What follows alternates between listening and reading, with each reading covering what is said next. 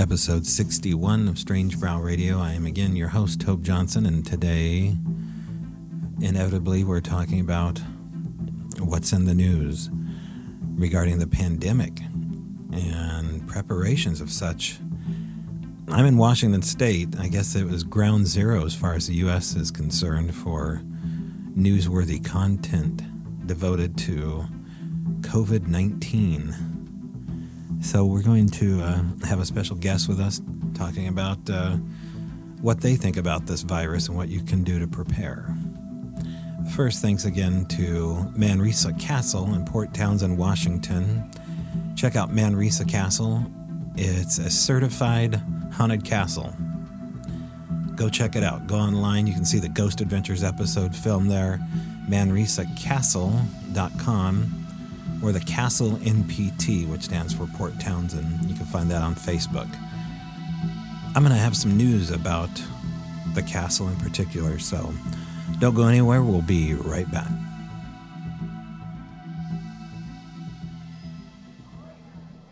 Okay, before I talk about our guest today, let's talk about the Castle NPT.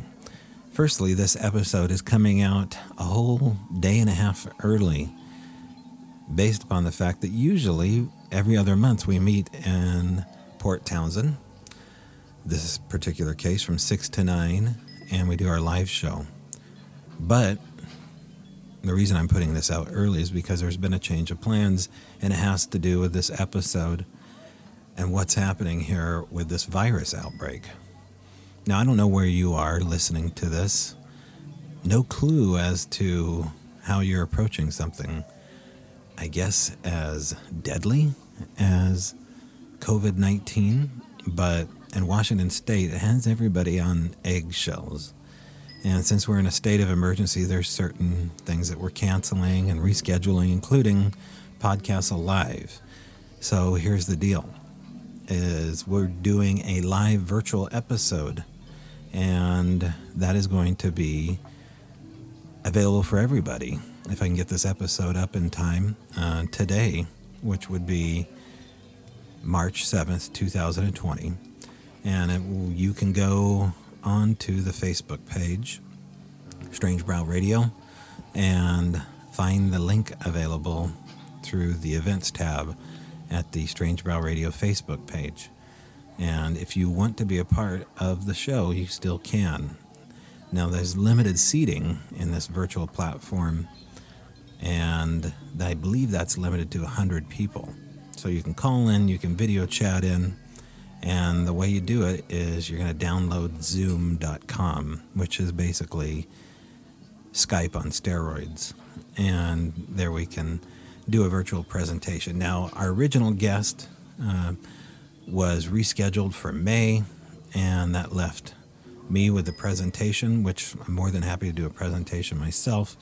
And we just can't do it at the castle this month due to the contagion, which feels so weird talking about this.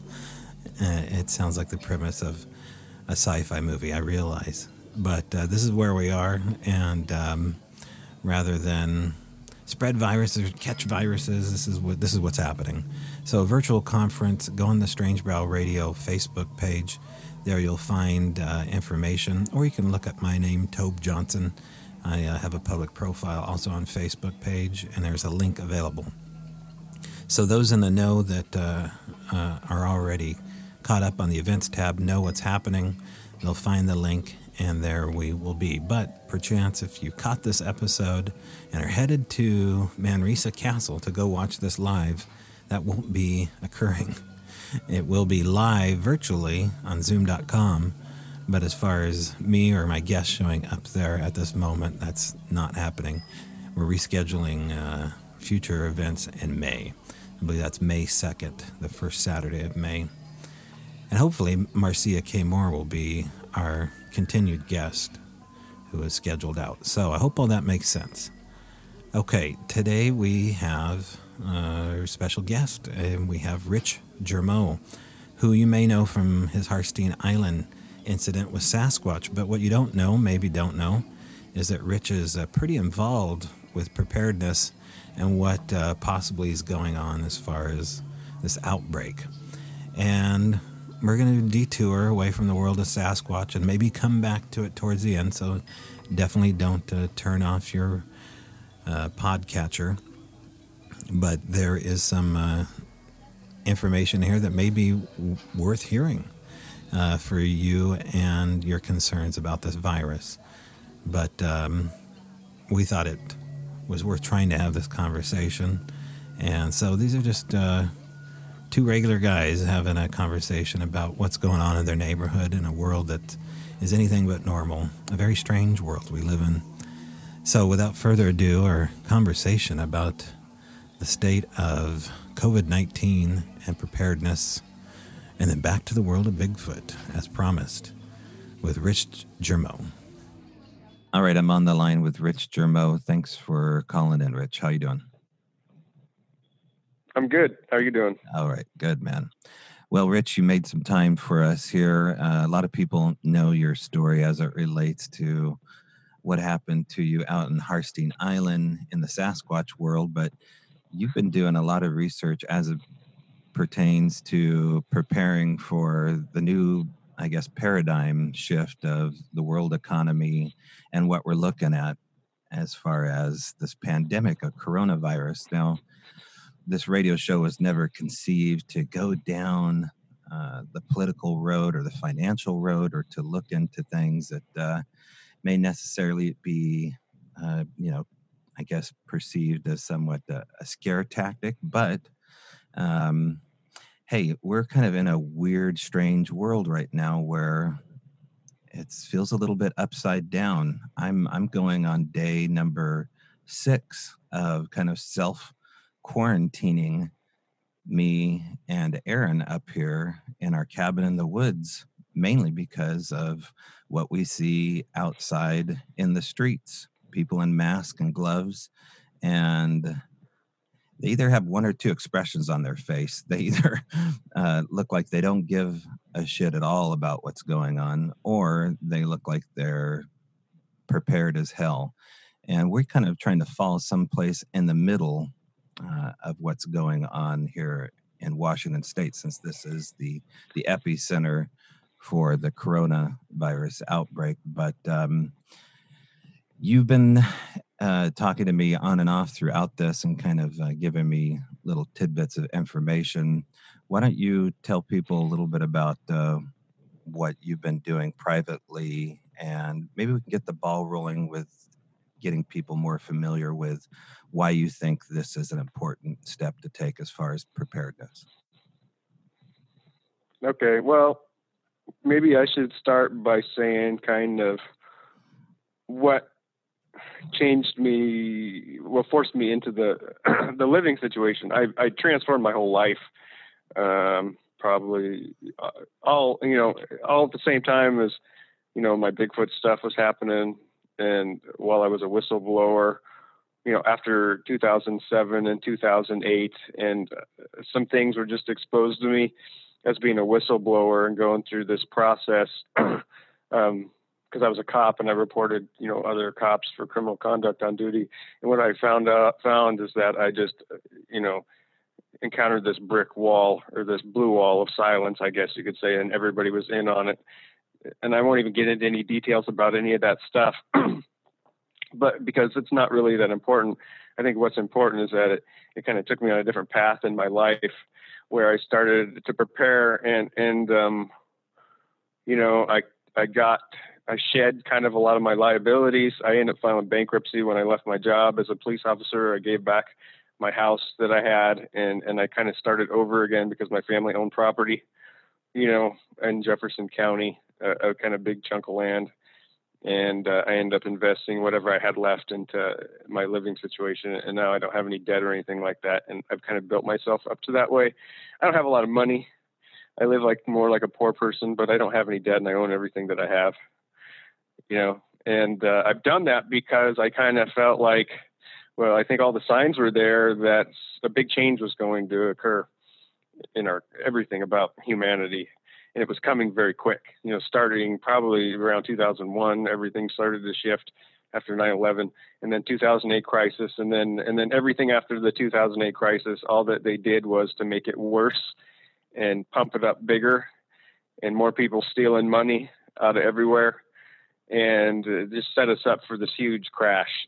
And everybody is, everything is into this thing now, pensions and everything's going to get stolen, I think. And it's because they created a economic situation where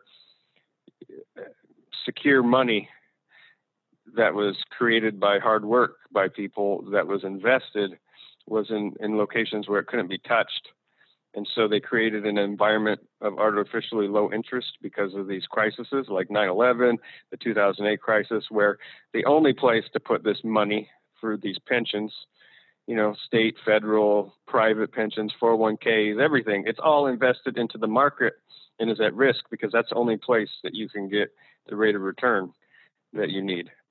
And so now all this money, instead of being in a secure location, it's all able to be stolen at some point in a wealth transfer. And so now you have a stock market that's artificially pumped up, just huge. Everybody's in it, even if they don't know they're in it. Everything they got is in there. And it's going to pop at some point. And I think what you're seeing, it was primed. And for whatever reason, it's been held together for as long as it has. And it's just the world economy through the central bank. And it's like this big paper tiger. And now you have this coronavirus, which is just like the black swan event that is kind of taking it all down. And it's pretty clear that seems to be what's happening. We're just in a process now. And if you look back at the 1929 crash, it took a matter of months for that market to totally crash. And then we were in a depression for a decade. And it wasn't until World War II that we actually were able to come out of it because of this massive industrial buildup that we had. Which changed America after that. Everything changed in America after World War II. We became a completely different country, completely different standard of living, all related to World War II and coming out of the Great Depression. Well, you look at now and what's in front of us, it really parallels that 1929 period of time. It just happens to be that this pandemic is what is pushing us over the edge, into this abyss of whatever happens. And it's going to change everything, I think. I don't even know. I don't want to speculate too much, but it's going to change what happens after this and this economic thing. It's going to change everything. It's going to be a dramatic shift, I think. Very dramatic. People aren't ready for it. I don't even know what to really describe or to say because I'm not sure, but I know it's going to be way different. And for a lot of people, it's probably going to be a big downgrade for what they're used to. It's just going to be the way it is. We've been living on this credit for all these years, and people have been living well beyond their means. And I think that we're going to come back to reality a little bit when it comes to that. But anyways, how this virus, gets us into that, obviously, who knows what to believe for sure. You have the president and saying one thing, and then the World Health Organization saying another thing. And I think that really what you need to look at is the evidence of China, and which is a closed society, by the way, compared to ours, which is an open society. And they had real problems even in a closed society with this thing where it got out of control real fast. And they bulldozed the highways going in and out of the cities. It was all quarantined, everybody locked down. All the hospital staff was sick, so people weren't able to get treatment. So I think we have really no idea how many people were infected, what kind of casualty rate there was. We saw all kinds of stuff on YouTube with people falling over dead on the streets and body bags being thrown in incinerators, hearing all kinds of stories that they're burning people alive because they don't have hospitals to treat them in. And when you get to a point with this disease where it's fatal, you die from acute asphyxiation where these little sacs in your lungs that absorb oxygen fill up with fluid and they can't absorb, so you just gasp for air, and you have mucus, full of mucus too from it, and that's how you end up dying from it. Well, they were just zipping people up in bags and throwing them in incinerators because they don't have hospitals for them anyways, So, everything from people throwing pets over overpasses because you're getting information that pets can pass it and carry it. Let me ask you this, Rich. You've said some things here that I haven't heard. But I want to come back to the pets because that gets into maybe what type of virus this is here. But you said that the highways in and out of China are being bulldozed. That's something I haven't heard before. Is that something that has made the news, or did you have to search for that detail? I saw some stuff on some of the alternative media. I heard a lot of it from a friend of mine that I work for. He has really been into this and reading everything he can, so he was giving me lots of information. But it was part of the quarantine process. I know that I've heard it from multiple places. Yeah, they bulldozed the highways to trap people in Wuhan and other places so they couldn't get out to spread the disease. They had martial law going on over there. It was not like you get caught walking around, they're going to take you someplace. They were really trying to stop it, and they couldn't stop it. I mean, it's out of control. It hasn't even peaked yet. It's still on the rise, and they're 2 months into it. So that gives you a mirror what's going to happen here in an open society where we don't really we wait a lot longer before we put measures in place to control people. And I'm not saying we should be like China where everything should be locked down and the military should be there, but at the same time, they took it pretty serious, and every country bordering China has locked down its border a long time ago. I mean, China's GDP is zero. They're not anything happening, no economic activity, the whole country still, which is going to create massive shortages for everybody, us included, here in no time at all. Right. Okay. Let's talk about, let me ask you this, Rich, as far as these mass shortages that are going to show up, what do you think the window is as far as before we actually walk into Target or Costco and we don't see things like walkie-talkies, we don't see things like, name brand shoes? When do you think that window is going to start popping? I don't know. It could be any time, but from what I was hearing when I was looking at stuff in the very beginning of this thing, like in the first couple of weeks, which was back in the end of December, 1st of January, when everything just really started to get shut down, they were talking then that was a period of time where they were in their back to school phase, and about, where they were producing all the back to school stuff. And then there's a 6 or 8 month window from the time all that stuff is produced, packaged, and sent over here. Right. And then right after back to school, they start Christmas. So they produce all Christmas goods, in which we've already passed that now too, or we're at the very end of it. We're at the time now where it's being processed and starting to get in shipping containers, getting ready to send over here Christmas stuff. So what we're saying, we've missed 2 windows where all of our goods for back to school, all of our goods for Christmas, right? And those are like the major retail things. That's not to count all the other stuff they make. The United States closed its last antibiotic lab down where they produced antibiotics in 2003. All antibiotics and everything's produced in China now. They make everything. They make medications. They make all of our medical equipment, our disposable stuff, catheters, face masks, everything, all that stuff. So I would expect that, since we're on an on-demand society, meaning we don't have warehouses anymore full of stuff, unless you're the CDC or, the Department of Homeland Security, those guys hoard stuff. But our warehouses don't, because everything's on demand. Like, it's either being shipped straight from the manufacturer, a lot of stuff, or it's not. They don't have a bunch of stuff in a warehouse somewhere, is what I'm saying. Once it's gone, and then we have to wait for resupply, which gets sent overseas from China, and they aren't making anything. So, I mean, anytime I think that you could start seeing shortages of stuff, and not to mention like in South Korea, all of Asia, China in particular. Think about even all the equipment manufacturers and auto manufacturers that exist in other parts of the world. Most of their parts come from China or South Korea or Taiwan, which are all shut down. They're not making any of that stuff.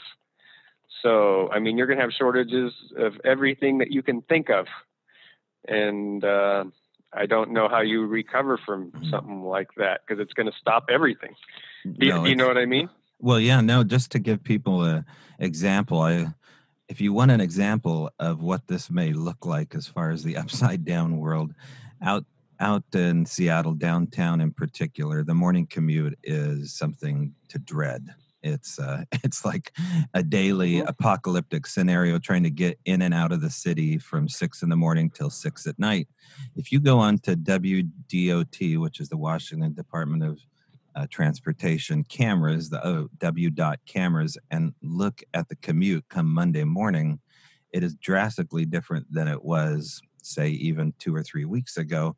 And that has a lot to do with what's going on with Google, Amazon, and Facebook, the big three down there, and Microsoft. And Amazon in particular, we're Amazon Prime holders, getting these products in and out on demand that are generally coming from China may indeed bankrupt these multi-billion-dollar corporations downtown, which are in the middle. Washington in particular, King County is in the middle of this huge growth spurt. So that would be very interesting to look at that, just as far as an unemployment standard coming in here on the West Coast. I think the ramifications from this thing, I mean, we haven't started to even feel them yet. I think rather than we should be concerned about, people dying, because people are going to die. I mean, it's going to be a big number when this thing's over again. And this thing might not end up being over till next year. It might keep going all the way through. They don't know.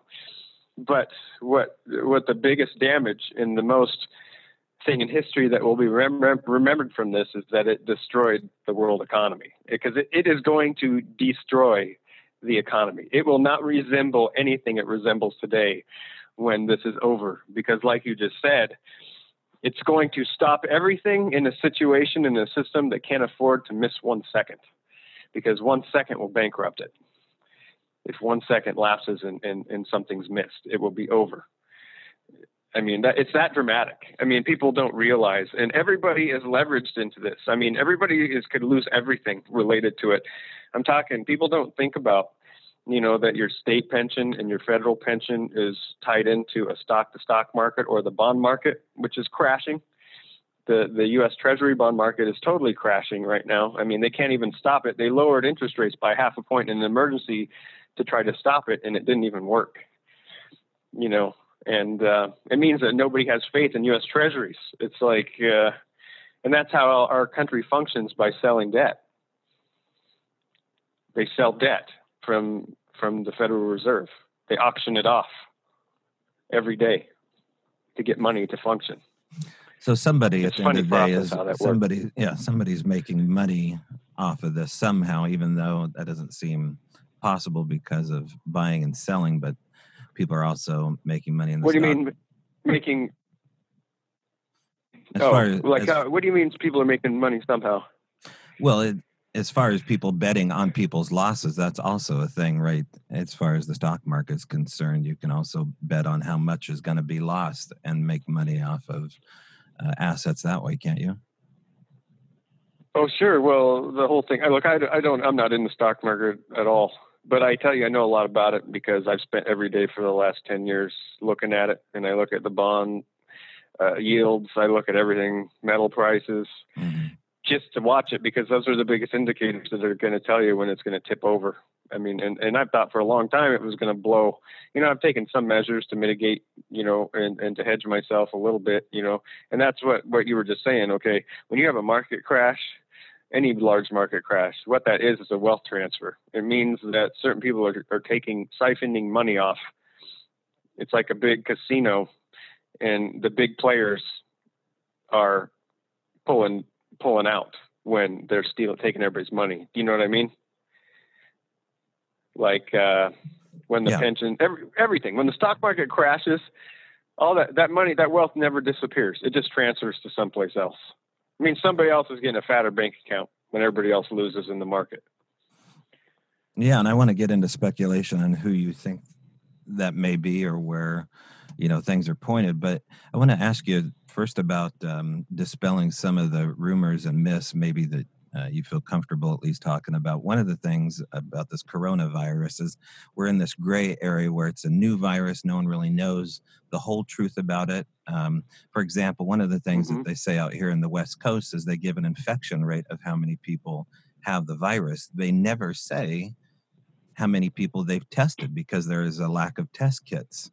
So how can you publicly say these kind of numbers during a press conference, 84 people infected with, and that's not true. We don't know how many people because it could take up to supposedly 21 days to be infected. And then there's the lack of kits available. One of the things I want to ask you is about this virus being a zoonotic. Have you heard anything about, you mentioned that the pets were being killed in China. Have you heard anything about pets transferring or wild animals transferring this virus? I think I've read a couple of different things that said it was, but then officially they've said that in the media that that's not the case. They said that there was one instance in China that I heard on the radio that there was one pet that was being quarantined because it was tested and showed very low levels of the virus, but not high enough to infect a human or to even have any serious symptoms itself. But its owner had died of the virus. And that's all I've officially heard. I mean, other than, I've read some reports from the alternative media. I think I sent you something that said that it was passable from animals. But, what do we really know? We live in this time of misinformation where you don't know what's real and what's not. The media, the regular media is lying to you all the time. So, you have to pick, and really read it before and then make a judgment on everything. You can't really take anything at face value anymore. Would you kind of agree with that? Well, it's difficult. Yeah. Everything seems to be geared towards either people's worldview or people are just trying to jump on the latest news without fact checking. It's all about being first rather than being right. So, and I'm trying not to do that here. You're not an infectious disease specialist. You're not trying to predict the stock market in any way beyond what you're comfortable with here. And, these are, as far as I'm concerned, I'm a very layman when it comes to most of this stuff. I worked for 6 years as a corpsman and medic in the Navy, but, with limited exposure to things as far as a pandemic are concerned, we would drill for things like this and prepare to a certain degree, regarding how to handle this in a war footing. But as far as day-to-day operations in town, what are some measures that people could take as far as infection control? I see a lot of people absolutely in denial about what's going on downtown Seattle over here on the peninsula where you and I live. What kind of steps can people take to avoid, as far as you're concerned, contracting COVID-19? Well, the truth is our society is not set up to stop or slow down this kind of thing. It's set up to make it spread faster. And so, individually, what are you going to do? Truthfully speaking, we probably all should have stopped doing much of anything about 6 weeks ago. But that's not how things work, and that's not how it's going to happen. Up until this point, even our government's really weary about telling people stopping anything or telling people not to do this or to do that. They're saying it was your judgment call, essentially. So essentially what's going to happen is that, you should probably quarantine yourself or take some measures. You could glove and mask, but is that really going to prevent it? I don't know. I think this thing passes so easy that your chances of getting it are so easy that it's likely that we're all probably mostly going to get it at some point, I would suspect. And it's just going to have to take its course because they're not going to stop everything. I don't think you're going to see martial law in this country. I don't think you're going to see them bulldoze I-5 coming out of Seattle. It's going to pass amongst us. We're going to deal with it, and it's going to take its course, and the consequences are going to be what the consequences are. I think it's already past the point of being able to do much. But one thing I would do for sure is that I would essentially have, whatever medical supplies that you can have at home, anti-inflammatories probably. This thing kills you with inflammation essentially. So it makes sense to probably take a lot of doses of ibuprofen, Tylenol. Turmeric is probably a really good thing to take. Cannabis oil or cannabis is a really powerful anti-inflammatory. It's probably something good for it. Smoking it probably is not good because I guess this thing is really hard on smokers because it dries out the mucous membrane and the esophagus and then the lungs, and then it lets this thing have easier access. But food. Have whatever normal stockpiles that you would have to make it for, I would say, 2 to 6 weeks without any contact outside your house. So if you need to get a little bit extra pharmaceutical medications or whatever prescriptions that you have, maybe it would be a good idea to try to do that, or stock up on over-the-counter stuff. Like I said, vitamin C, stuff for your immune system to keep it boosted up,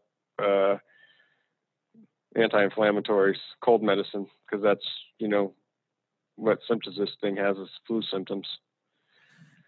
Okay, let's dispel this other urban legend going around right now. One of the threads that I received was that there's a 5G conspiracy associated with this. Have you heard that conspiracy? Well, I mean, there's been a 5G conspiracy since 5G came out. Obviously, there's a big agenda. Right. One of the I guess urban legends or internet myths going around is that 5G is somehow amplifying this virus, i.e. in Wuhan, they have several 5G towers that were recently erected. Obviously, Wuhan got hit pretty hard. Iran has a huge 5G network that got set up. Seattle, in particular, up near where this retirement home has new 5G systems. So I guess the theory is that 5G is somehow amplifying this virus, mutating it, making it grow faster. Have you heard anything about that? Yeah, I saw a couple little things about it. It's possible. There's been nonstop conspiracy stuff about 5G ever since we first heard about it, and it was like a death grid and people with bloody noses and all this stuff. And it's microwave technology, so I don't know. I don't have a smartphone. I don't have a cell phone just because I'm not real. I gave all that up in 2012, and I never really looked back. And I'm kind of the anomaly. I'm hard to get a hold of and talk to, but it's just that I'm really scared of those things in a way. I just feel like, I don't know. I think we've given up too much privacy with all the technology and stuff that we've got, and it's just high risk. It's a tracking device, I guess. That's one reason why. I mean, it's the way I look at a smartphone, it's a tracking and an intelligence gathering device. And maybe if everybody's, I don't know. I just feel like I give too much privacy up, too much power. I just can't do it. Right. They add all the entertainment value you could ever dream of on a tracking device and an information gathering tool. Well, sure. I'm online for sure, but I like to think, at least I try to control that with getting on when I want to, but it's just, everything is like, whoa, it's so integrated in every part of our lives. I don't know. It just seems like it's too much. Rich, why is this different than the bird flu or Ebola or even the Spanish flu? What makes this different? The situation around this pandemic and where we are globally and the virus itself? I don't know. We had H1N1 and the bird flu and all the stuff that passed through, over the last decade. And I think we were in a similar situation then with travel and everything like that. But obviously they weren't quite as dangerous. They didn't pass quite as easy as this thing does. And I think this thing, well, there's tons of conspiracy on this thing. If you've looked at any of it, I think that even our own government is questioning whether or not that it might be a bioweapon that's been engineered and possibly in one of our own labs, here, just because of the genetic material related to it and how it's connected to HIV. That's pretty well documented, and how it attaches to, T cells or whatever it does. I don't know all the information related to it. I'm just saying that this virus in particular seems to be especially dangerous because of how easy it passes, and humanity has no immunity to it whatsoever. And it seems like you can catch it more than once because you don't really build immunity to it the first time that you get it. So you can get it again, or either that, it mutates enough to where it's a new infection the second time. So it seems like it just infects at such a high rate. Like, what is the number that I read from the World Health Organization? In fact, the fatality rate was 3.4. I think it passes. Do you recall how No, What do they call it? The rate of passage. It's like 2.3 people are going to be infected by every individual who catches it. It's way higher than like a flu or anything else that we've really seen. I mean, the infection rate, which is so dangerous because if you have so many people that get infected at the same time, I mean, a certain percentage of those people are going to require hospitalization to survive. Well, you know, this thing works, and same thing happened in China. It's so infectious that the hospital staff gets sick. They can't treat anybody. Hospital gets overwhelmed right away. I mean, look at, like, for instance, we have one patient in Jefferson County Hospital. I live in Jefferson County. There's a corona patient in the hospital here that they just announced 2 days ago. Jefferson County Hospital only has 13 beds for the whole county of 28,000 people. Wow. How long is it going to take? What percentage of the people have to get sick? And then how many of those beds have that type of air containment that's necessary for this, so you don't infect everybody else in the hospital because of the air circulation? You know, how many hospital beds has Clallam County got? You know, Kitsap is a little bit better, I'm sure, because of Harrison has got quite a few. Maybe Kitsap, maybe Harrison's got 100 beds even. You know, how big's the population of Kitsap County? Well, and these are not normal beds they need. They need quarantined off. These are special bio units that would either have to be made or found or designed. This isn't just a regular, room looking out the window. No. So so I guess what do we see in 2 weeks? Because obviously we know that this thing is just in the beginning. It's going to spread dramatically. You know, the World Health Organization said that 20 or 30% of the world population is going to catch this before it even peaks and starts to decline the other way. So we're just in the beginning of it, right? What are our hospitals and medical services going to be able to, how are they going to treat this thing? Because maybe the casualty rate is 1%, 2%, 3% now, and all these people will require care to survive. Well, when all these people get sick at the same time and nobody can go to the hospital and you can't get that kind of care, what happens to all those people? A lot more people die, right? Probably. These are good questions, right? And so what? Sure. Yeah, and that's a reality that we're going to be facing here in the next week or two, and it's unknown. So what are you going to see your local governments doing to take emergency measures, or even the federal government or the state? Maybe what they're doing in Seattle, where they're buying hotels up to use as quarantine stations or build other housing. I don't know, but I think that you're going to see something similar to that popping up everywhere. Or maybe, I don't know.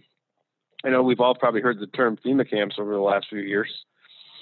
I don't know. Do they really exist? I think we might find out, because this might create a situation where we're going to have some sort of an emergency where potentially we're going to have to do something. Well, think about Seattle has 12,000 transient homeless people living within the city.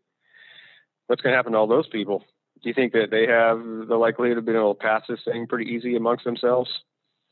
They live in the weather. A lot of them are sick. A lot of them use drugs. Maybe a lot of them. That could be a problem. It's going to be a problem.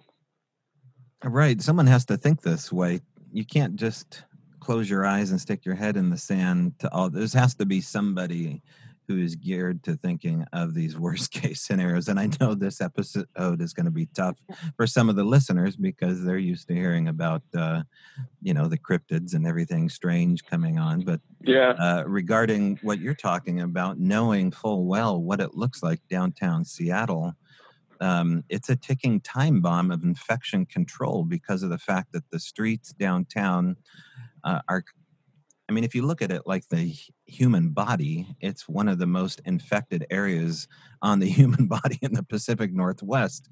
And it's metastasized to a degree to where you expect something like this to run away up the nervous system, which in this case would be the highways and streets and alleyways. These little areas here will start to mitigate infection outside of the infected area and start to metastasize in places like Bellevue and Marysville, and eventually over here. Well, it's just crazy. I read the report on I read the report. It was a U.S. government report, and I wrote it on the Q board, actually.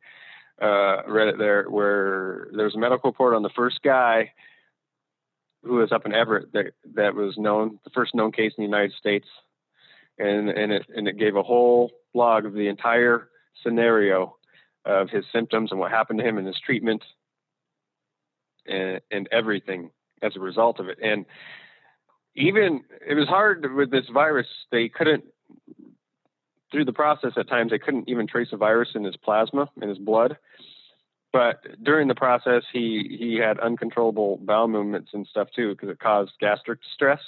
And they found that in the bodily fluids, the urine and the feces had super high rates of the virus in it, very high. So, you know what happens with all those people in Seattle? They use the streets as their bathroom. Well, I mean, this thing can pass heavily. I mean, you're seeing the problems like this in LA and San Francisco, where they have typhus and the bubonic plague and other stuff as a result of these homeless camps and things that are coming back up. Well, it's going to pass this way. These people crap and pee in the streets, you know, out there. They don't care. It's not going to be. And then I think this virus has a really strange ability to be able to live a really long time outside the body on surfaces. And I guess that it can encapsulate itself and live, it has to stay moist, but it can create a shell around itself on the outside and stay dormant for quite a while. And then if a surface becomes wet again, it rehydrates it and becomes active again. Okay, some of these qualities you're describing, Rich, it sounds as though you're describing something that sounds kind of like the perfect bug. Knowing there's speculation about Wuhan and this biolab, weapon-grade biolab that was near the province. Do you think this was a designed bioweapon? Well, I mean, think about China.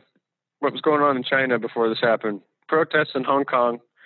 Most of the rest of the country was having trouble socially with people not liking to be forced to go to work at a factory at gunpoint, essentially. And you had a lot of situations where people were getting ready to start protesting throughout the country. Well, this virus pretty much stopped all the protesting in Hong Kong. You don't hear about that anymore.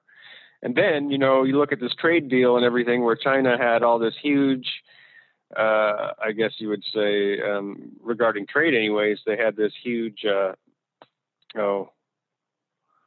what's the word I'm looking for? My mind just went blank. Well, they're in a position of advantage, right?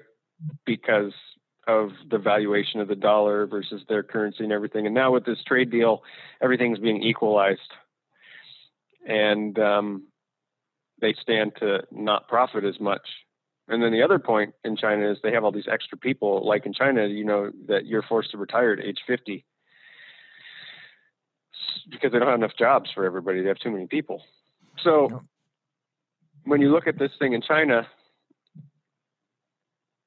gets to mitigate a lot of liabilities with this disease, and they get to pay some people back too. So you would think that regardless of if this is a bioweapon, regardless of what lab or what country it was created in, it made its way to Wuhan and it got out there. And you would think that there would be lots of reasons why the Chinese government would want to release this. That would just be the way that I would think about it, common sense wise, is think about everything that was happening, all the context of everything, all the liabilities China has. It's a communist society. If it wants to shed some liability, this is not too bad of a way to do it, where right. They can claim, but plausible deniability. We don't know anything. How do they protect themselves against it? Are they inoculated with an antivirus of some kind? Are they getting immunized beforehand? How do they protect themselves? If there is a they pointed at this virus going down this conspiracy road, how do they protect themselves from getting it? Well, maybe it's not the they that we're thinking about too. Maybe it's not the Chinese government per se. Maybe they're not really the ones that are running their own country. Just kind of like maybe our own government here is not really the ones that run this country. I mean, think about who's behind it all. Who are the ones running things, you know? And I hate to go there, but I think that if you kind of look at Jeffrey Epstein, you might get a little bit better idea of the bigger picture of maybe how things are really working and who's maybe running things. If you look at who he was working for and what he was doing and how that was creating a situation where I guess, the people that Epstein was working for, how they were manipulating and controlling everyone. Who are those people? That's the question, because those are really the people that are pulling the strings, the people that this handler was out, you know, getting blackmail for them on everybody that had any power. And I mean, I guess maybe they're the ones that have protected themselves against this virus, and maybe you're the ones behind letting it out.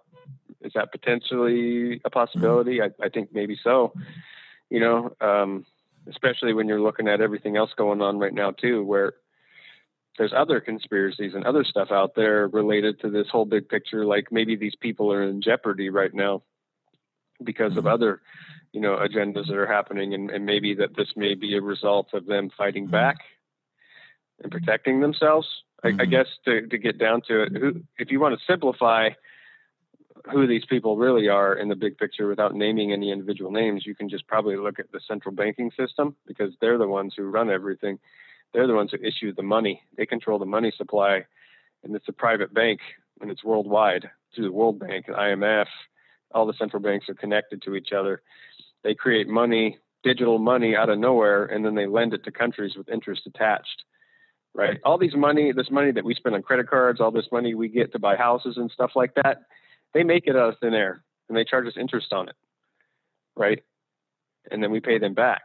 We're all indebted to them. The whole world is. The countries are, the individuals are, because we use their money. They create it out of thin air. They control the money supply. They put interest on the money. They charge us interest to use it. They're maybe the ones kind of behind this whole thing. They're the ones who run the economy and the stock market. It's not the Treasury Department. It's not the U.S. government that runs the economy. They really don't have much to do with it because they don't control the money. I mean, right. I hate to go down that rabbit hole, but it kind of points you back to the people that maybe would be responsible for this. I think that when we're looking at individual governments, that's not really the level that we should be looking at. It's the people that are running the individual governments from the outside, the people that aren't subject to any, you know, laws of any countries, the people that are above all those laws. There is a group of people that are out there that are those people.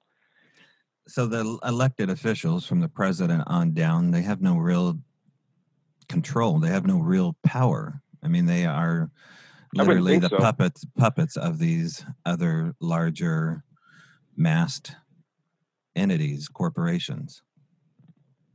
Well, yeah, because you know what? They're using the money that those people control too. They're controlled by the same money. Right.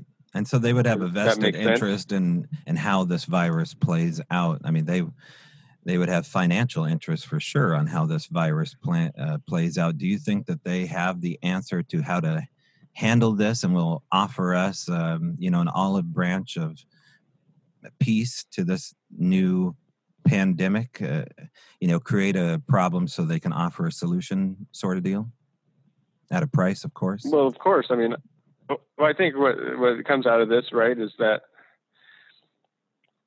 obviously you go through a situation like this, and I think we're just going to have to go through it, and whatever the casualties are, they are. I mean, that's kind of the agenda, get rid of some people anyways.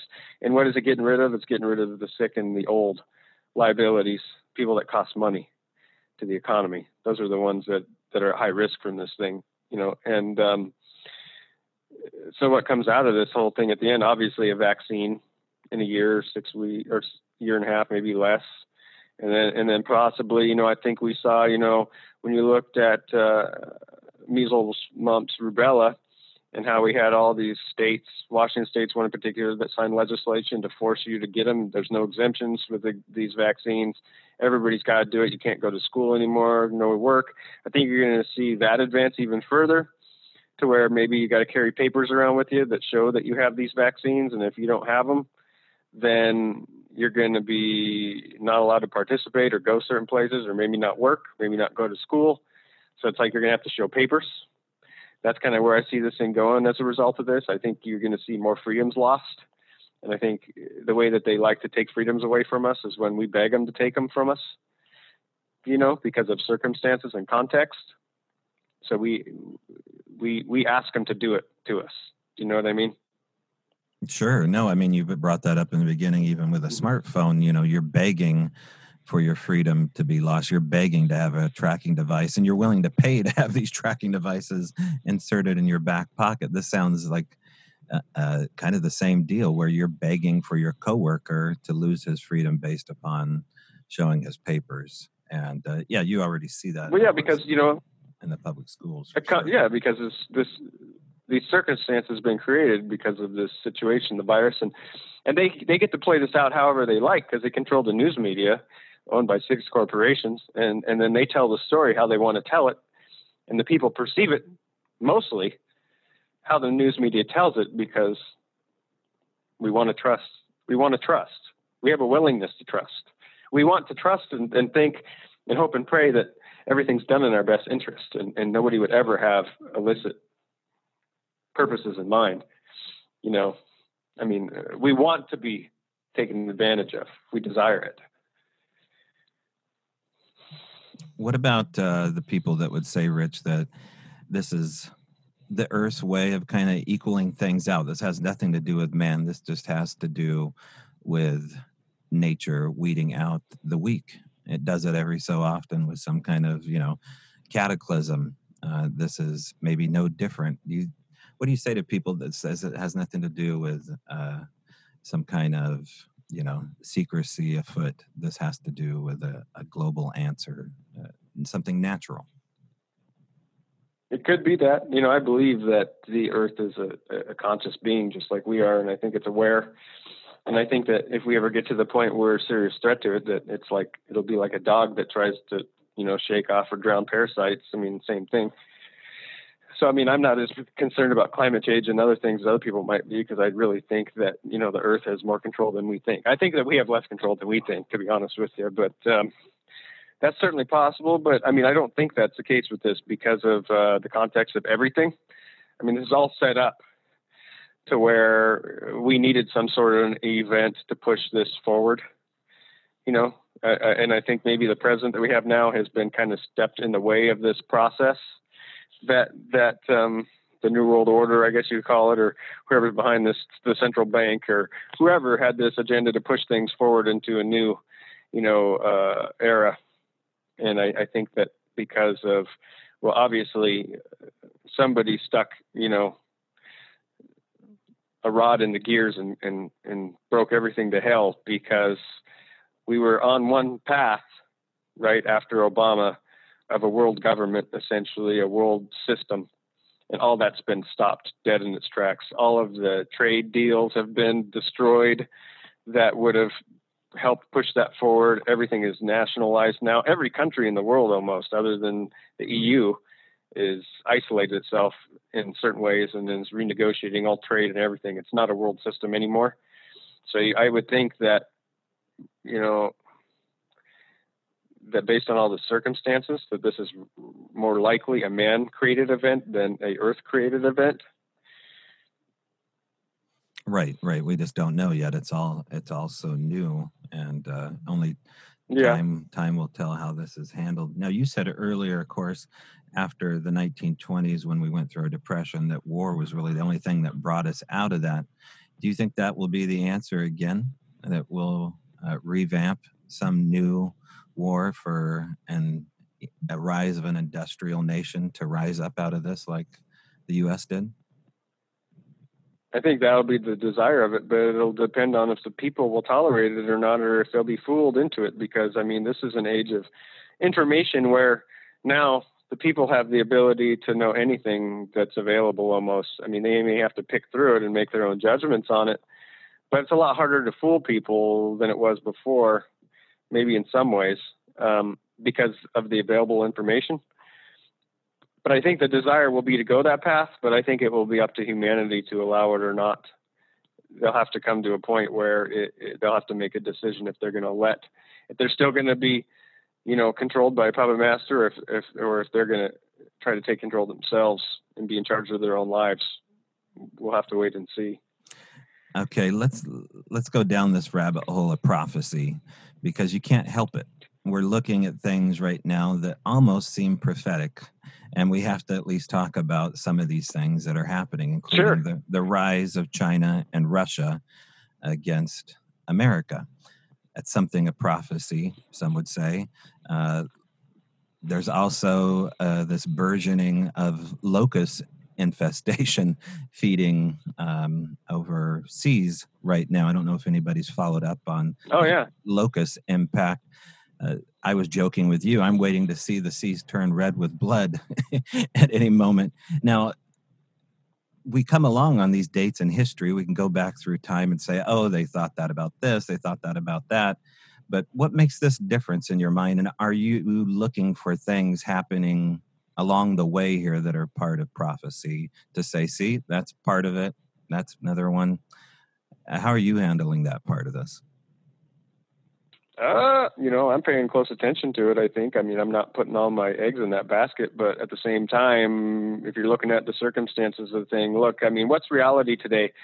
Think back 20 years ago and what your life was at that point, and the things that you were thinking about. And I mean, I thought about the future some back in those times and thinking about what it would be like. I can tell you that what it's like right now is nothing I could ever imagined even then. I would never have thought in my wildest dreams that we would have the situation that we have now socially,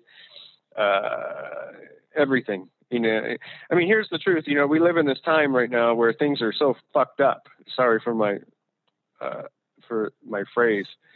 Socially, nobody gets along. Everybody's at each other's throats. You have all this confusion related to what you are now, or all these different movements, the transgender, everything. It's so weird, and I remember back when I was, in 1995, I graduated from high school, and I was just talking about this to somebody the other day.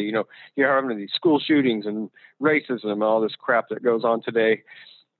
In 1995, we didn't have any of these frickin' problems. I lived in a Navy town, Kitsap County, Silverdale. We had people from all ethnic backgrounds, all races. We never had, I don't recall one issue of any racism at our school where we had any serious discrimination related to anybody's gender issues or anything like that. Everybody got along fine. Now nobody gets along. And it's like that. It seems like throughout the whole world, all these issues have been brought up now that have said that we're all these terrible people. We don't get along with each other. We hate each other about everything, politically, everything. And it just seems like, it has gotten to the point where I pay attention to, what past history books have said. You look at the Bible, for instance. I mean, I would say that's more of a history book than anything else.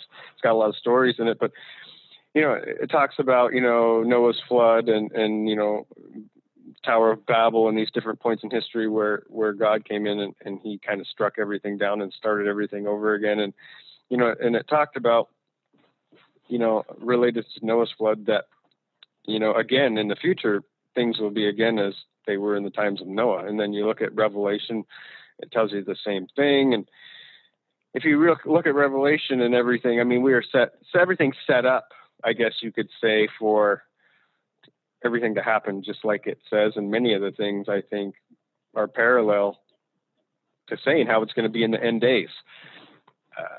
The locust swarms, the people dying of disease, famine, what's it say? Like 1/3 of the creatures in the ocean will die. I mean, we've had major problems in the ocean over the last few years with whales and stuff dying after Fukushima.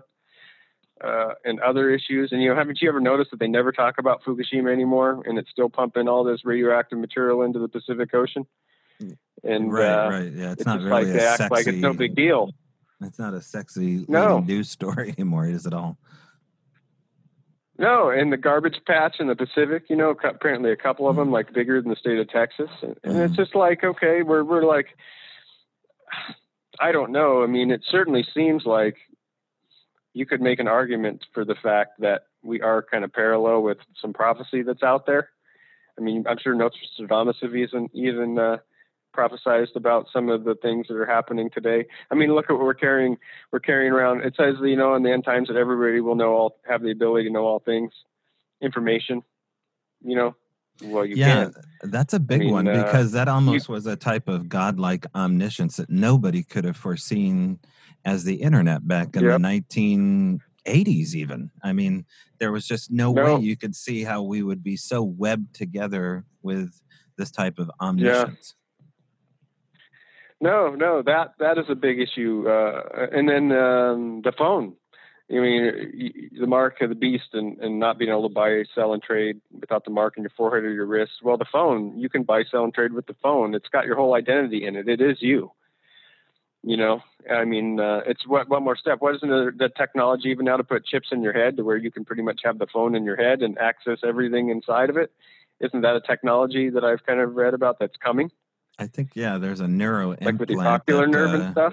Yeah, Elon Musk is pushing a neuro implant, although I think he's at the same time speaking out of both sides of his mouth as far as the dangers of AI and creating AI. It really is the Terminator. It's Skynet all over again. I mean, this is the danger of going down this road, is that you impact too much into one theory, but when there's pieces of the puzzle that seem to want to be locked together and you don't really have to try to do them, I'm just as willing to listen to a skeptic to these concepts right now. But as far as prophecy is concerned, right now we're in the middle of doing a private remote viewing course.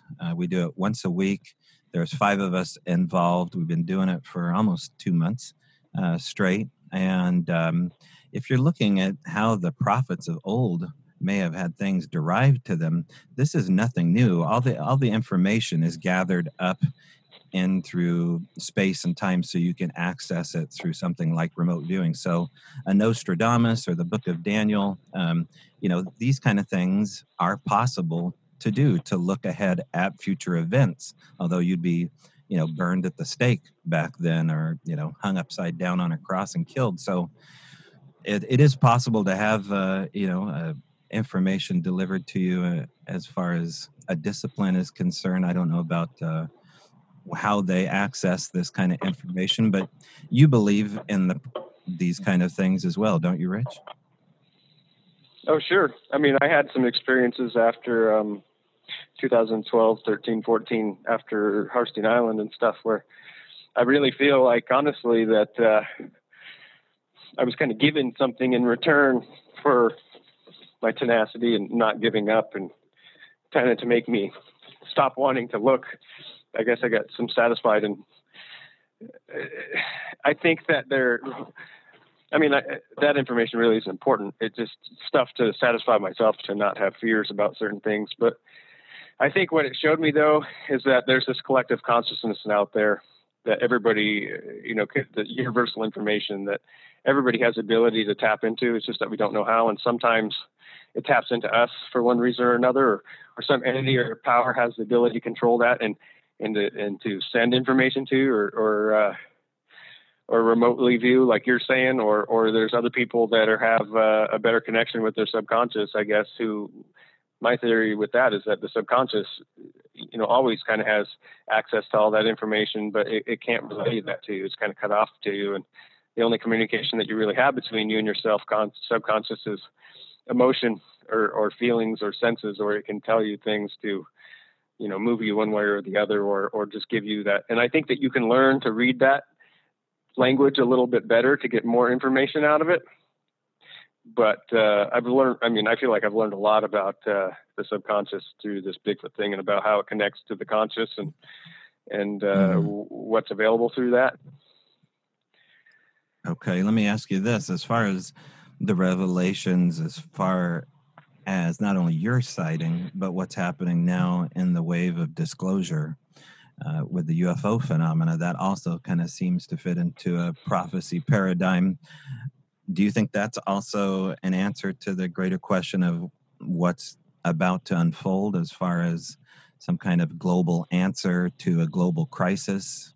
This is one of the thoughts, of course, well, of someone like L.A. Marzulli, who talks about there being a great revelation that's going to happen from the ETs, some great deception, we'll call it. I don't know for sure. I mean, I haven't thought. I guess that my sense and my gut hasn't let me. I've thought about it through my mind that far ahead. Like, what's the end game? What's the result that comes out of this?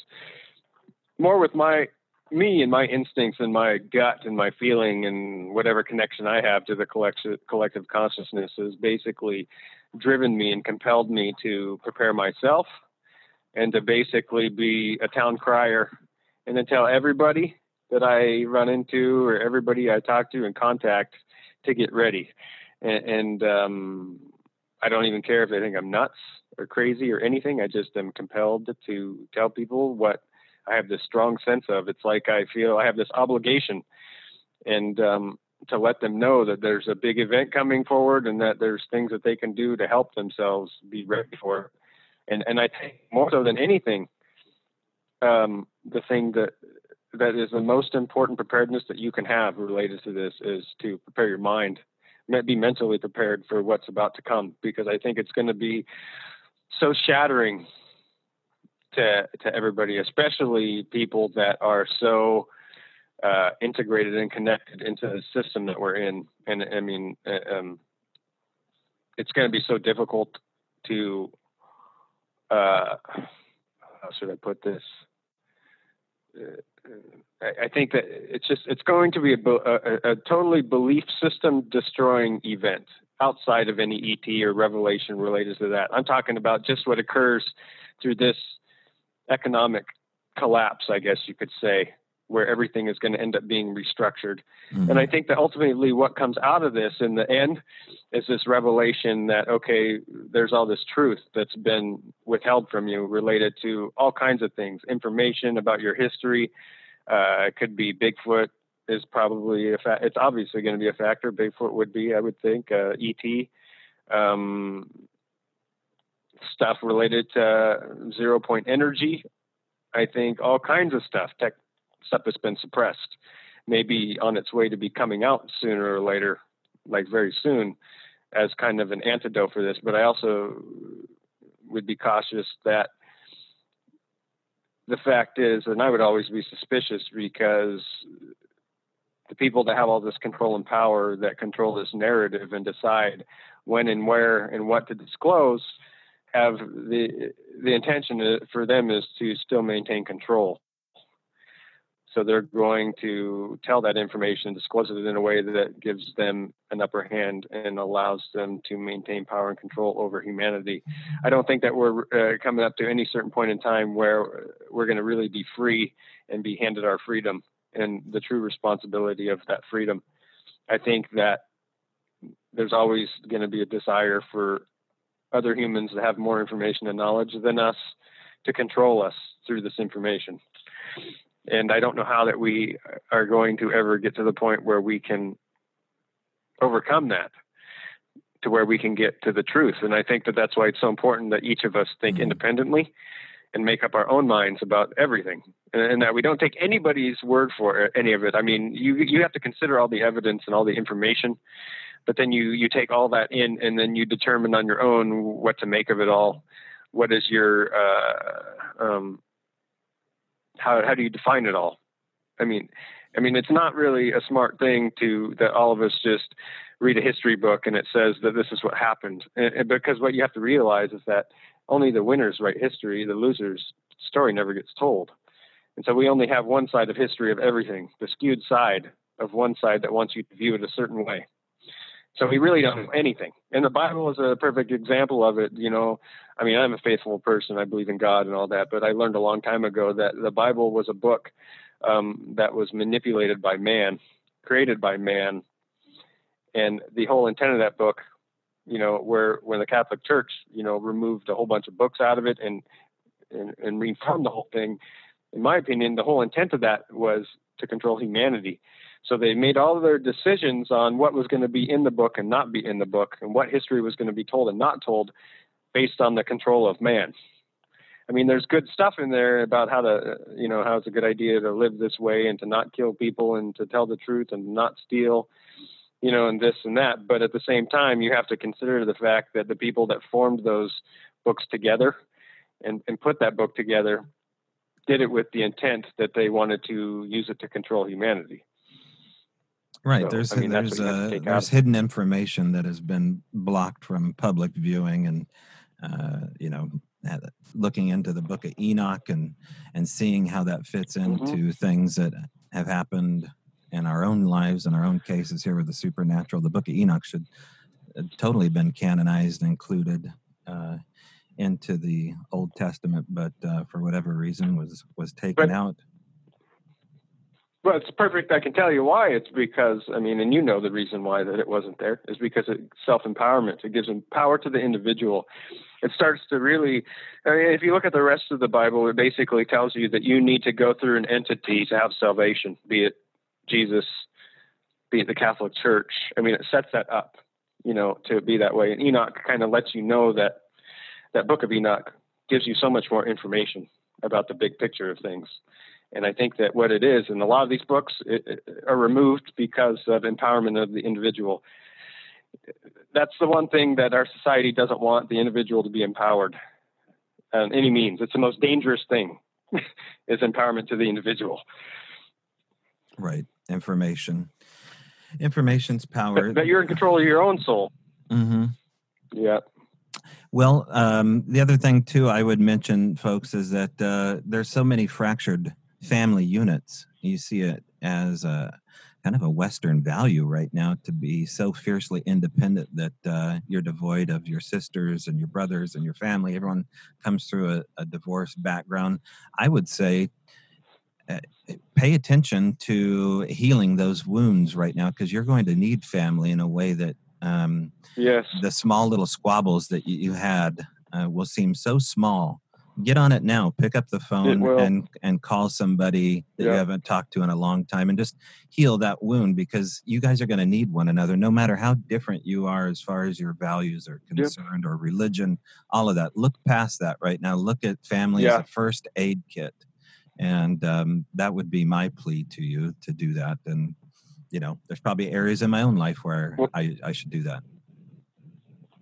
Well, sure. You look at that has been a major part of what's occurred over this, in this whole demise that we're coming up to, I guess you could say, is destruction of the family model. I don't think you could argue with that. That's been all of what America is about. Our whole culture is about destroying the family model. It seems like mitigation of consequence. And you look at it like what gets humanity through the rough times, these family core units, the strength of that, not individualism, not being out on your own, being part of a group. When the Depression came around the last time in the 1930s, families moved together. That's how they survived this. 3, 4, 5 families moved into one house. They lived under one roof. They all went out and got resources, put all those resources together to make the unit as strong as possible as a group. And that mostly was related to blood families. I'm sure it was happening with just families individually getting together and doing it too, because you're much stronger as a group than you are on your own. And everything that society seems to have done over the last 30, 40 years is to try to break us up out of those groups. And to give us the impression that we're independent, but really we're not. We're more dependent, on a bigger entity, a bigger controlling entity, because we have lost that strength together. We're warring with each other instead of using each other to help each other. Right. We're warring with each other. We're all pissed off at each other. Right. And that's somebody's victory right now because of where we are in the West right now. Somebody has to be applauding the fact that we're more fractured. But this idea that we've romanticized rugged individualism to a degree right now, where people are, living in 3,000 square foot houses all alone. It wasn't designed for that, and it's not sustainable to a degree that you have the choice, of course, to do whatever you want here, but I'm just pleading with people that saying, hey, think larger than that. You're gonna need that kind of cohesiveness. You're gonna need each other. Mm-hmm. You're going to need it. I mean, you've been hearing it on just the mainstream financial news. Like I listen to talk radio, Cairo 710, which is our local station here on the weekends sometimes. And they always have on Saturdays, usually a financial guy. And his whole topic last week was that, the whole model in America is going to change. It was already even before this virus, but this is just pushing it faster. And in the future, you're going to see, family units coming together again, like, parents and children and their families are going to live in the same houses. Like the grandparents and the parents and the kids are all going to be together in one house again, because that's the only way everybody's going to make it. One of the grandparents is probably going to have a part-time job. One of the grandparents is going to help childcare and cook meals, and everybody's going to play a part in it. And I think that's just the way the future is going to be. It's just going to be that way. I mean, you're seeing it right now. I mean, I'm building my daughter a little house on my property because, she's 19 years old, and people in her age group, her boyfriend and is a good example. He doesn't have guidance in that way. He doesn't know anything. They're scared shitless if they're in that group. Either they're rich and their parents are paying for them to go to a 4-year school so they can put off life for 4 more years, or they don't know what the hell to do. Some of them are going in the military because there's no opportunity. It's like when I got out of high school in 1995, I tell people this all the time. In America in 1995, you knew that anything you wanted to do, if you wanted to put the effort into it, if you wanted to go through what it took to do it, you had the opportunity, you could do it. If you wanted to be rich, you could be rich. If you wanted to do this, you could do this. If you want to do that, you could do that. It didn't matter what it was. You could do it. It was available to you. Didn't matter what your demographic was or what part of the country you were from. If you wanted it bad enough, you could get it. And now it's not that case. Now it's very limited. I mean, home ownership is a pipe dream for most people, I think, coming up that are 19, 20 years old now. Everything's changing so fast, and we're getting to the end of an era. We're ending the industrial age right now, and everything is changing. We've been living high in fat, like everybody in America today lives better than royalty did 200 years ago. And I think you have to consider that we're used to that, and we're at the end of that era now. And young people really don't know what the hell to do. You got to realize is that in Washington State right now, if you're a young 19, 20-year-old person, it's almost inconceivable to think that you're going to be able to go from 18, 19, go get yourself a job, get yourself an apartment, get yourself a car, get yourself car insurance, be able to put food on the table. How the hell are you going to do that on any amount of wage that's available to you at that age? It's not possible. Yeah, definitely not in one of the coastal towns. It's impossible to live alone on a minimum wage job downtown or anywhere near one of the major cities on the West Coast. It's just not conceivable. You could do it to a degree with maybe 1 or 2 other people, but you'd be stretching it. So you have to move outside of this grid, the Pacific Northwest and the East Coast. Any of these coastal towns are going to be hit the hardest first. Yeah. Well, I mean, here's a good example. I mean, I give this example in 1998. I was a cop in La Push. I worked there until almost 2003. I made $18 an hour. My rent was $320 a month. I rented a duplex down. I had a $281 a month car payment. I paid car insurance. I had massive amounts of money then, making that much money. The fact of the matter is now wages haven't gone all up that much since then. And, but I can tell you that there's the same expenses that I would have in the same place would be about 10 times that much. But my wage would probably only be about $2 more an hour. Yeah, maybe. I mean, it would be impossible. $18 an hour is considered a higher wage, believe it or not. Especially the first 5 years of something like that. I don't even know how much a teacher would make, but I would imagine a teacher doesn't make a whole lot more than $20 an hour. Especially those first 5 years. Maybe not. But yeah, no, wages are. That may be not true. Well, it's unaffordable for young people. It's unaffordable. I mean, I don't know what the people coming. It's just looking at things. I mean, they can't even conceive. That's what I do for a living. Is I do construction on houses, like dirt work and stuff like that. I work for a guy, one of my jobs anyways. And the houses we're building, like we live in the Port Townsend area in Jefferson County. I don't know that we built a house in the last 3 years that was under $700,000. And these are like not big houses. These are normal houses that normal families would live in, like a couple of kids. These are like a couple thousand, square feet at the most. Not super fancy, but it just costs that much money. Right. And people are willing to pay it. Some people coming over here with cash, buying houses with cash, which is no big deal for somebody working at one of these .com companies out of Seattle and coming over here because they want to get outside of the grid and commute in and out of the grid. And I understand that. But at the same time, it's going to turn this place into a grid and everyone's having to move farther out. And maybe after everything we discussed, it's not such a bad idea to get yourself outside of the grid. And, that may take a little bit of extra planning and moving in with people that you may not necessarily have the same worldview with, but maybe things should look a little bit more like a commune. There's a strength in a community. I think that's where it's kind of headed, maybe. I mean, I don't see how. I mean, we didn't even really touch much on the shortage thing, which is coming, and that is going to be a huge catastrophe when it hits us. We're not ready for it. I mean, I don't think we realize how much of our stuff is made overseas, the consumable goods, not food so much, but, other things. And think about toilet paper, for instance. That's a huge inconvenience if you have to go without toilet paper for a while. Yeah, I've been thinking about toilet paper quite a bit. It's hard to come by. It's actually very difficult to come by. But it could be. Well, no, it actually is. Really? I mean, they have a 5 rolls per family deal going on and or near some of the grocery stores out here. The lines around the Costco are, something to behold. It looks like they're getting ready to go into an amusement park, and there's safety tape in Costco so you don't hoard all the toilet paper or, dish paper and things like that. So it's a thing out here where you got to think ahead. Well, think about this. This is just the beginning of this now. I mean, trucks are still transporting stuff around this country, and maybe that won't stop. But,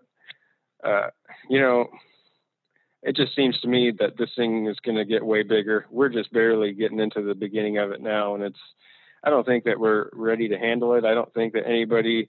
I think a lot of people are in kind of denial because they don't want to accept the reality of it.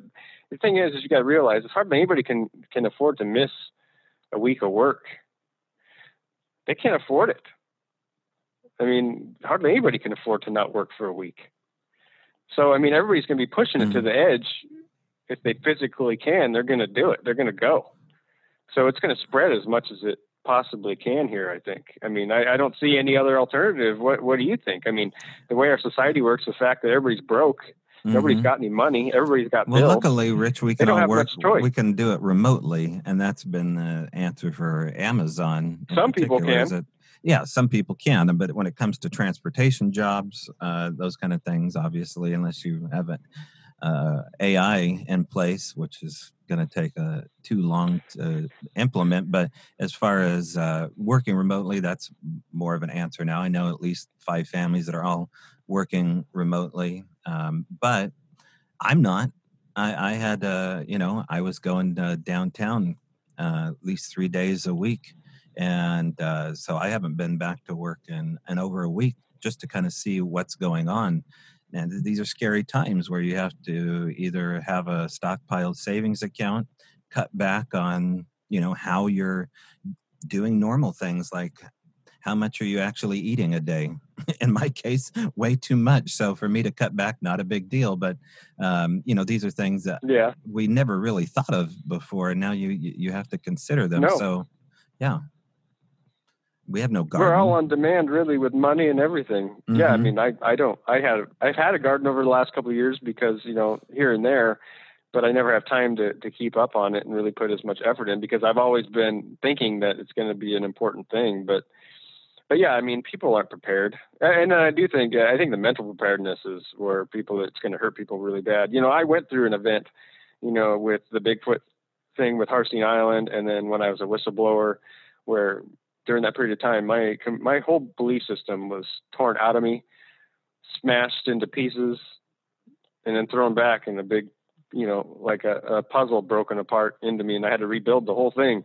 And I'll tell you that, when you like me, I dedicated my life to public service, and then I found out that there was this massive issue with corruption, and that I couldn't feel really good about what I was doing anymore because the picture was so big. It was such a broad thing, and I couldn't even really tell people about it because nobody would believe it anyways.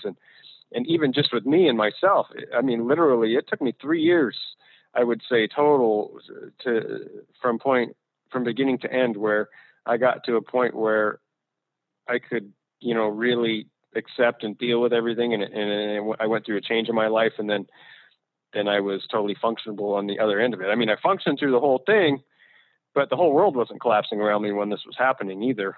Everything was stable.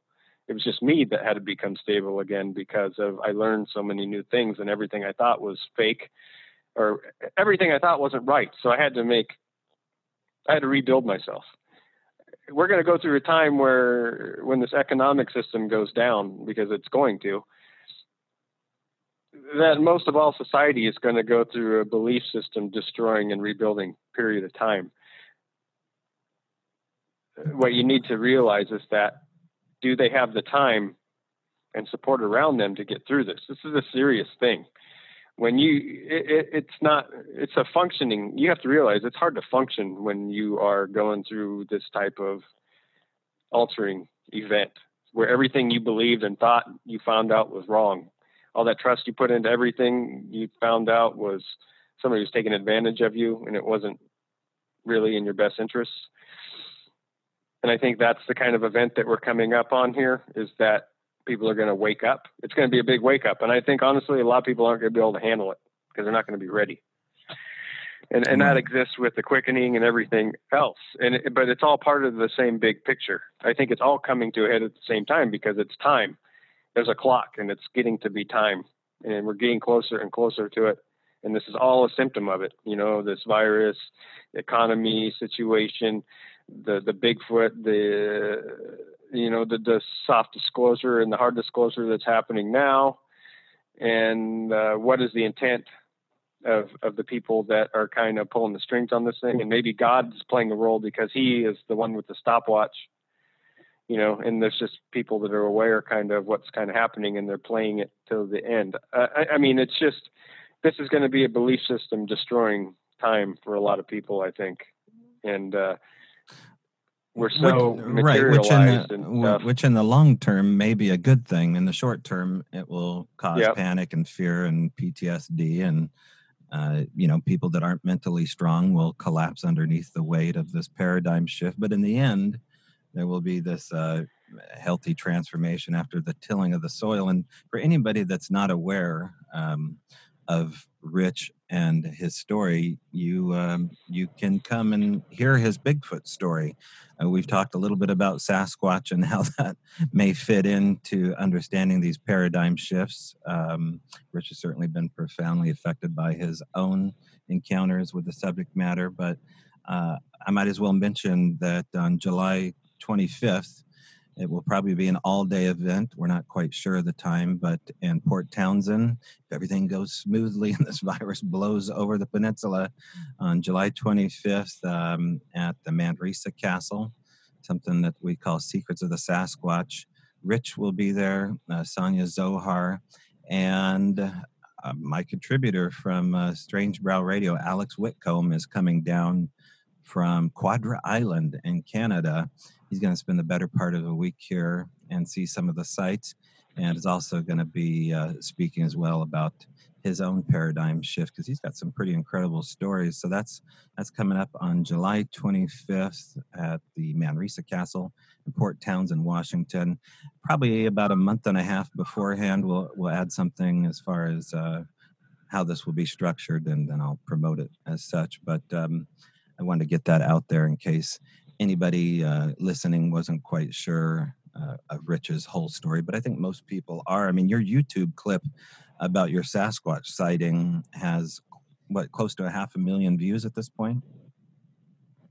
It's getting pretty close. And then the Lonesome Creek one, which was the one what happened in La Push when I was a cop there, that one hasn't really taken off yet. But yeah, I mean, a lot of people like the story. It's a good story. It's intriguing, I think, and it's true. I mean, so I think that there's a lot of people that have parallel experiences. I mean, I know that because I can't believe the hundreds and hundreds of people that have just in the comment section of that video that just spill their beans in there and tell these crazy stories of the stuff that's happened to them that's similar to what happened to me. So, I mean, it's been a great thing for that because, I mean, it's connected people together, people that have stories similar to mine. And there's other stories that are like mine that are on YouTube and that are out there and stuff. And it's been giving these people a support system because, I mean, like with me, when all this stuff first happened to me, I had a lot of problems even with my own group. I was in the Olympic Project and nobody really wanted to talk to me about it. I couldn't tell them about my story because they didn't want to hear it, you know, and I understand their position on that. You know, I was brand new to me too. When I was having this weird stuff occur to me, but they weren't really open to it. And at that time, and they didn't want to hear about it. And frankly, I didn't have anybody that I could talk to about it because I didn't know where to go.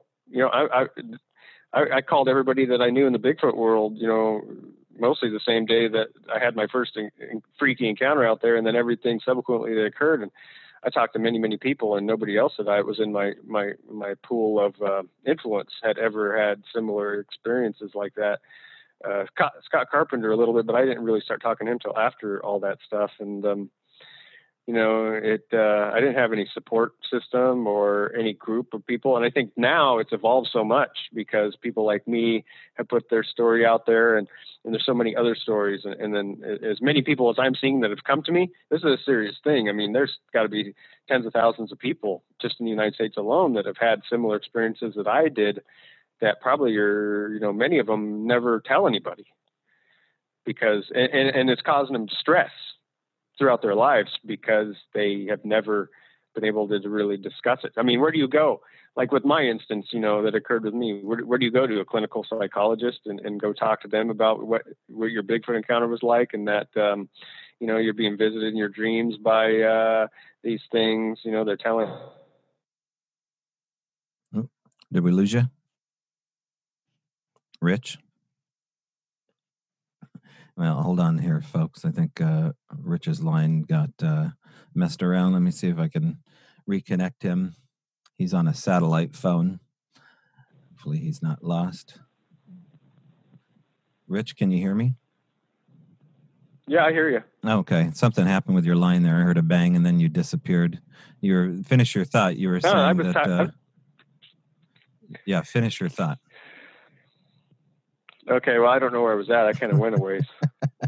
That's all right. We were just ending the interview here on a Sasquatch note, and you were talking about where do you go as far as a clinical psychologist, and those choices are far and in between, especially back in the 90s. But now it seems as though this, you know, to use Ron Moorhead's lingo, the quantum theory, which I think is now the PC version of saying the woo crowd, has come to fruition. And, you know, maybe all of these things are kind of interconnected. I mean, the world is looking into, if you look at where the world is now, it's kind of in the modern day spiritualist movement of the 1900s, where a lot of the shows on TV are geared towards, especially in the evening, some kind of supernatural encounter one way or another. And really what you were describing is a highly, you know, paranormal, supernaturally charged encounter with some kind of entity, be it a Sasquatch or not. But you can look other places today as where before you could not. I mean, for example, this show and all the other numerous podcasts out there. But, you know, I always steer people towards the likes of Tom Powell and Henry Franzoni, who are really the forefathers of this conversation. But, you know, they stood on the shoulders of other people. But now you're one of these people, like the Rons of the world and the Tom Powells of the world and the Henry Franzonis that people are going to. So are you... You've put your foot back in this world in a way that's very noticeable. Are you going to do anything in the future with that, as far as write a book, or what are you doing, Rich, privately to talk more about Sasquatch? I do want to write a book someday, but I'm not ready to do it yet. And I'm too busy really. And I don't know. To be honest with you, I don't want to be involved in this thing that much.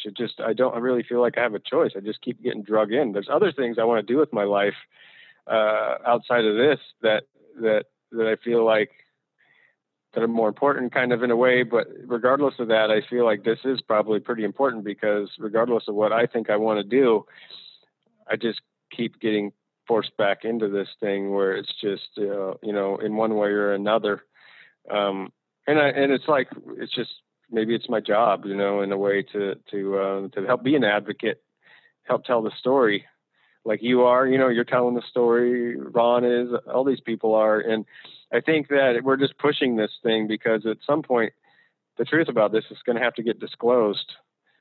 And I think if we stay on it, and especially, people that are compelling, that have credible, stories, eyewitness accounts predominantly related to these strange occurrences and events, it can't be denied forever. It's only being accepted within these groups now of people, and it's starting to branch out and push out into the main part of society, where people like me are getting seen through YouTube now, and I get to tell my story and sit there and talk about it, and this where people can look at it, listen, and make a determination on me and what they think about it. And I can tell you that based on my testimony alone in that Harsteen Island is on YouTube, that I can tell you that there's probably, tens, if not 100 cases of people that got on there and said, I was skeptical about this before, but just because of this testimony and this guy and how he's telling this and stuff like that, how can you debate that? I mean, he had this real experience, and he's telling you straight up what happened. And this has helped them, concrete it more in their mind that there is something else going on. They don't have all the answers, but they know that there is something else out there. There's something going on, and other people have had experiences,